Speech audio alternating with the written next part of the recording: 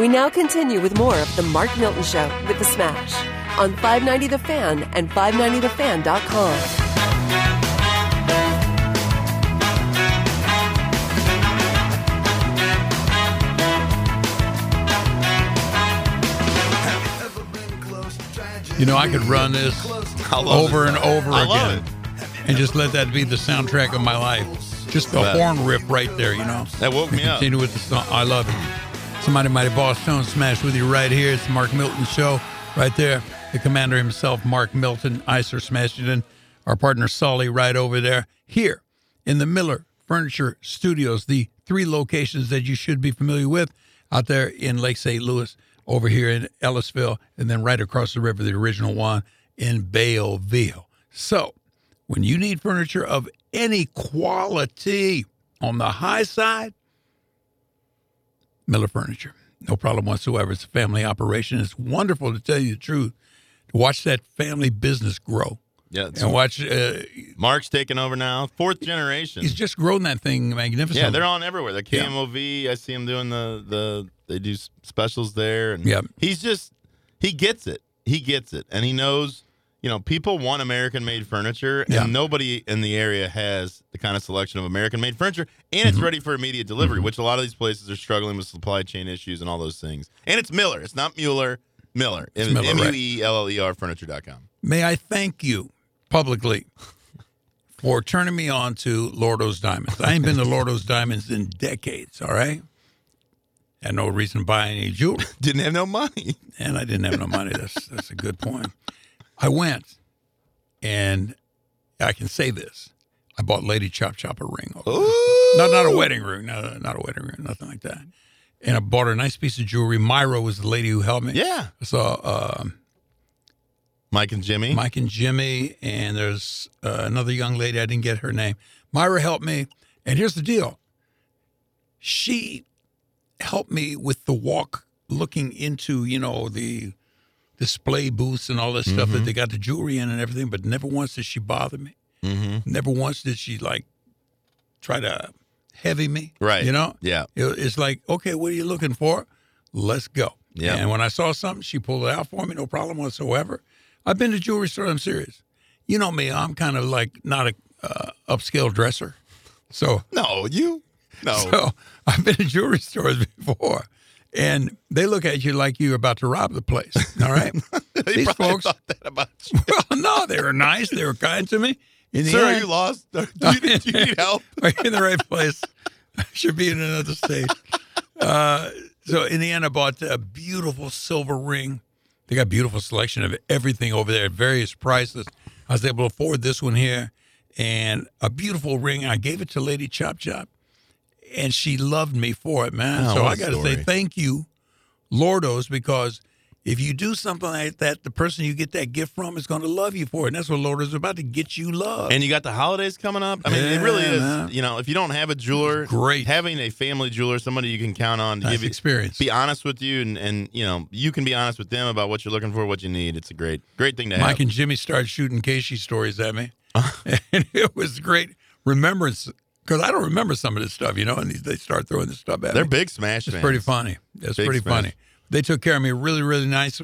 And, man, when Lady Chop Chop got that ring, I started crying. Oh, God. Yeah, that's right. Wow. That's how, and, normally the women will cry because they got a ring. Yeah. But I started crying because I gave Lady Chop Chop something nice. Yeah. It's been a long time since I've been able to buy nice. Yeah. And Lordo's Diamonds got you covered, like I said, at all levels of affordability. There was an embarrassing crying moment this week. I watched Winter House. I don't know if you watched that on Bravo. I'm like a total sucker for all these shows, like Southern Charms. It's kind of like the old MTV. It's like reality shows. Southern Charms on Bravo. I know. I haven't seen it, but I know what you're talking about. The great Andy Cohen, who's a St. Louis native. He has all some of his stuff? The Real Housewives, all those shows. He's got the Real Housewives of Europe coming up. She's everywhere. I mean, but like Southern Charm is the one that's based in Charleston, and then now they've got they had a show called Summer House, and now they've got Winter House. I mean, it's just like debauchery. It's like these 25 to 35-year-olds just getting drunk and doing stupid things. But Kyle and Amanda, they're like the engaged couple, which is sort of hard to watch at times. They're on there together. And I guess, like, they're all drunk, and Kyle loses his fiance. She's just in the bathroom on the phone with her mom, complaining about him. He's wasted, and he starts crying when he finally finds her, and it's just, like, uncomfortable to watch. When people are wasted, and they're, like, sobbing. It's kind of hard to watch. And I don't know how you go back and watch that if you're him and not just good point. hang your head. I'm proud to see that you are one with your customer base, because I'm sure they're watching the same stuff that you, the St. Louis tax lawyer, is Summer watching. House, Winter House. No, it's a bonding moment for my wife and I. It's like one of the shows we watch together. Like, really? Like Yellowstone's another one. Yeah, Yellowstone. I'm trying to think. There aren't really that many other shows. HGTV, man. That's where kind of like I don't bonding watch that much started for TV me anymore. I really don't. I mean, you don't watch that much I used to TV, watch but you know the what's news. going on. Southern Charm. I used to watch the news a lot more. I still watch Tucker Carlson. Yeah. You know, I usually tune into the monologue or I play it recorded. And I watched the election coverage this week. Yeah. What was happening in Virginia and New Jersey, which I found fascinating. This Glenn Youngkin, came out of nowhere, won the gubernatorial race in Virginia. Although, I don't know. When I see all the pundits the next day, all the Republicans celebrating, I just think they need to kind of pump the brakes a little bit, because I don't know if it was as much there's a red wave, people are finally starting to see the light, as much as it was, hey, this is an off-year election, turnout, isn't what it would be in a presidential election. I mean, this Glenn Youngkin ran a great campaign. Yeah. Actually, Jeff Rowe, who's St. Louis or Missouri, you think him not Missouri being associated with Trump helped him? Yes. Yeah. I do. And that was also what worries me about this race is Trump. Like, look, I have not hidden the fact that I was a Trump supporter. Yeah. More so about his policies and things he did. Yeah. And so what I worry is that you're going to there's like a civil war brewing in the Republican Party. Yep. 2 years, 4 years, whatever the case may be, where you're going to have people who kind of want Trump to go away because he is very toxic in a lot of ways. But you also have the reality, which is like he brought more people to the Republican Party than anyone could have in the last 4 years. Yeah. 4 to 6 years, I guess. So Youngkin obviously steered clear of him, but I think the bigger mistake was Terry McAuliffe, who's the Democrat, who, in my opinion, is a total buffoon. Mm-hmm. I mean, this guy is just a complete hack. Yeah. He was good friends with Bill and Hillary Clinton. That's how he became a politician. He was actually the governor of Virginia from 14 to 18. The guy's a hack. He tried to tie Youngkin to Trump and basically made it a race about Trump. And I think people in Virginia were like, look, Trump's gone. Like, and Youngkin, to his credit, focused on the issues, which was education, kids being indoctrinated with these insane, liberal ideas, racist ideas, critical race theory, the sex, gender identity stuff. And I think people are just fed up with it. They're like, look, you can do whatever you want, but once you start trying to teach my fifth grader about sex ed or how they change their genders and do these things, like, that's where parents are just like, we're drawing the line. And honestly, COVID is a big product of that, or COVID led to a lot of that, because I don't think parents were really in tune with what their kids were learning at school. So then kids were sitting at home in front of a laptop, and then maybe their parents overheard, like, did I just hear them say that? You know? So that's kind of interesting how that's all evolved. And like Virginia also has, really strong public schools, like, the Northern Virginia around the DC area, Loudoun County, Arlington County. I mean, those are known for having really, really strong public schools and parents that, care and are engaged. And so I think that was a huge driving factor for Youngkin winning. He's also a businessman. Like, he gets it. Like, Virginia was seeing an increase in taxes and regulations, and he's like, we're not, we don't want to become New York. We don't want to become California, because it has become more of a liberal state.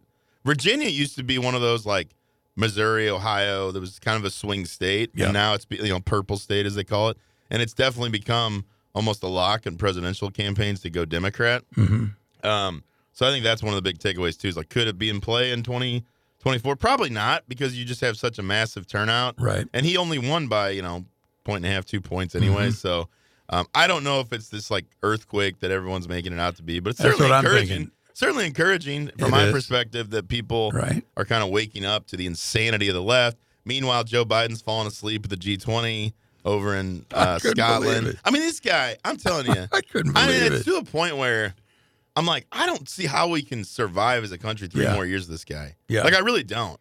Like, what can he handle? He's incompetent. It's not just the senility. Senility is the word?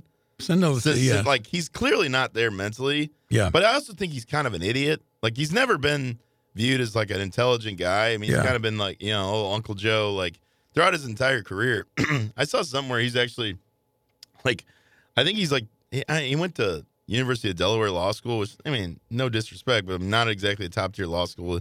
Finished near the bottom of his class. Like, that says something. Yeah. I'm sorry. Like, that says something. But the guy he rode the train back and forth to D.C. every day. Oh, I know. Just heartwarming. But, I mean, the guy is just not that smart. I don't know who he's got advising him, but, like, even with all these quote-unquote infrastructure, like, the Democratic Party right now is engaging in a civil war of sorts. Yeah. And so, like, I don't see him having the political capital to get anything done. Yeah. So that's only going to make 2022 that much more important. I do think you're going to see just a tremendous wave of victories for Republicans in these swing districts, house-wise. Because if you look at Virginia and New Jersey, I mean, who would have thought New Jersey? He barely lost, yeah. And the guy didn't really have that much support. You know, he didn't really get that much outside support. Yeah. Wasn't that the Republican candidate there wasn't that well known, and he loses by less than a point.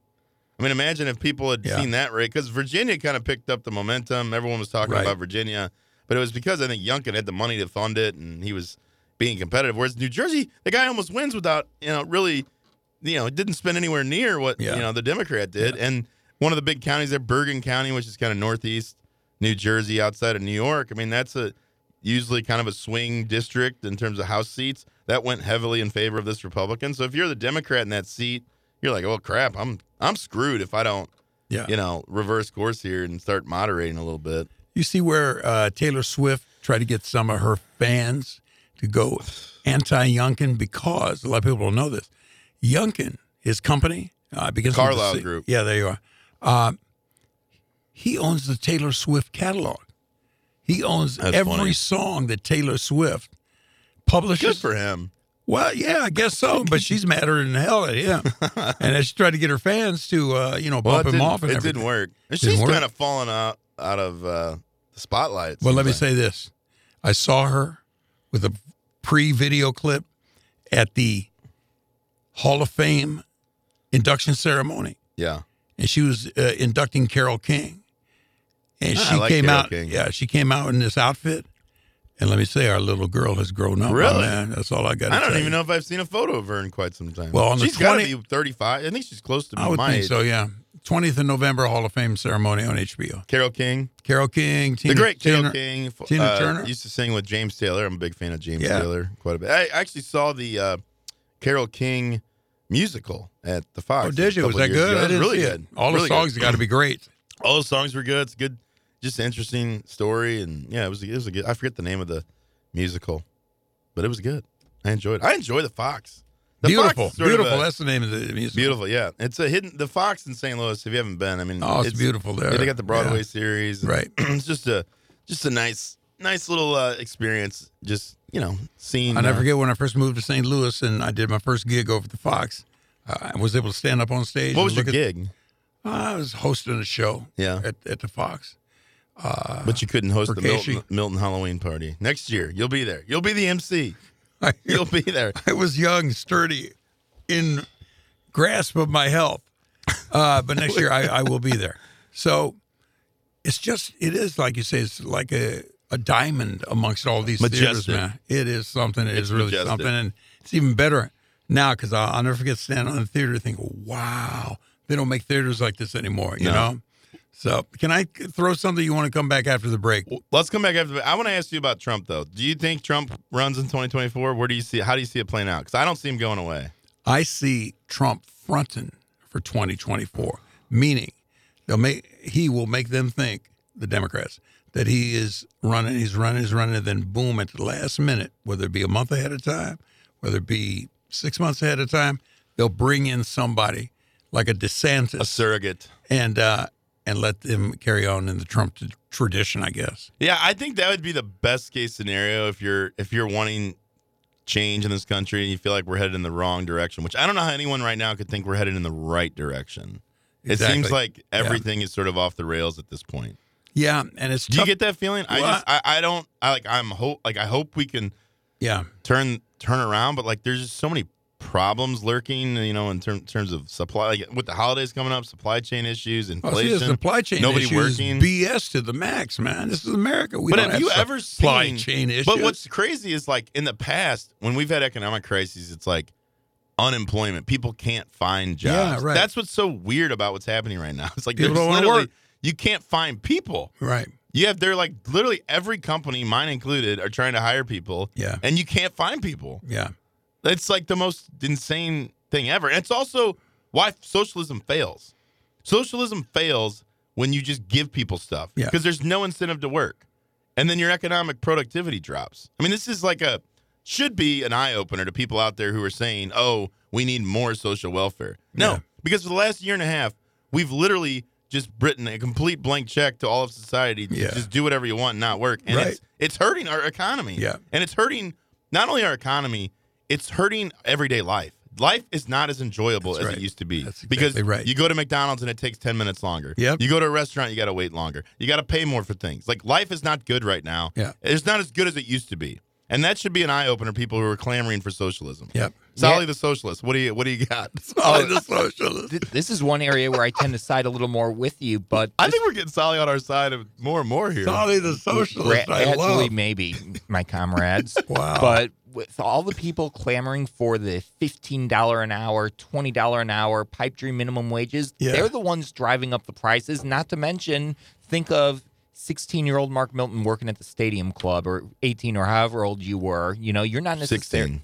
Yeah, 16-year-old Mark Milton working at the Stadium Club. You're not necessarily looking for $20 an hour or to make a living. You're looking to just put a few extra bucks in your pocket for fun money or maybe school expenses or whatever. So as a result, you're just going to squeeze people out of jobs where when companies say, oh, we've got to pay $20 an hour or $15 or whatever, we're just going to fold up shop or go to just manager. And can I say something about this? This might sound cheesy, but as a kid growing up, I didn't have those experiences. I didn't go to the Stadium Club. I didn't go to a country club growing up. And there's something about working and seeing other people enjoying life. And when I worked at the Stadium Club, I was like, man, I kind of want to be these people.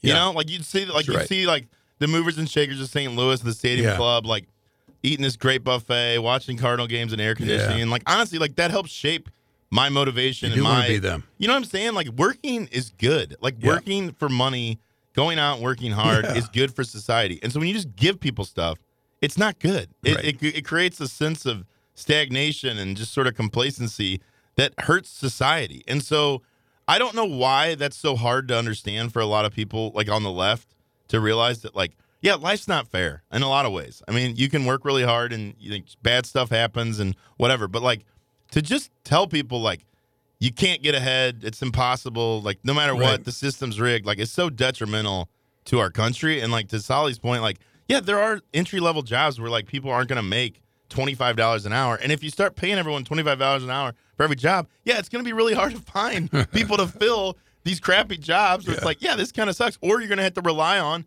illegal immigrants to do the work that other people here in America aren't willing to do. Yeah. So that's all I got to say about that. That's Forrest Gump. That's about all I got to say about that. There are more creative ways to find aid and to give people the skills they need, whether it's targeting certain areas, investing in education. Yes, the hand up, not a handout. Exactly. And we're just we've lost all sides. I mean, even this bill. I mean, you look at some of these things, it's just it's just giving money to these stupid programs with, won't have oversight. Ultimately, the people that take advantage of them are probably people that don't need the help anyway. And it's billions of dollars, and the dollar just continues to get weaker and weaker. And it's it makes us very vulnerable to a takeover or the dollar collapsing. All right, this is the Mark Milton Show. We got to wrap it up here in the Miller Furniture Studios. We'll be right back in a second.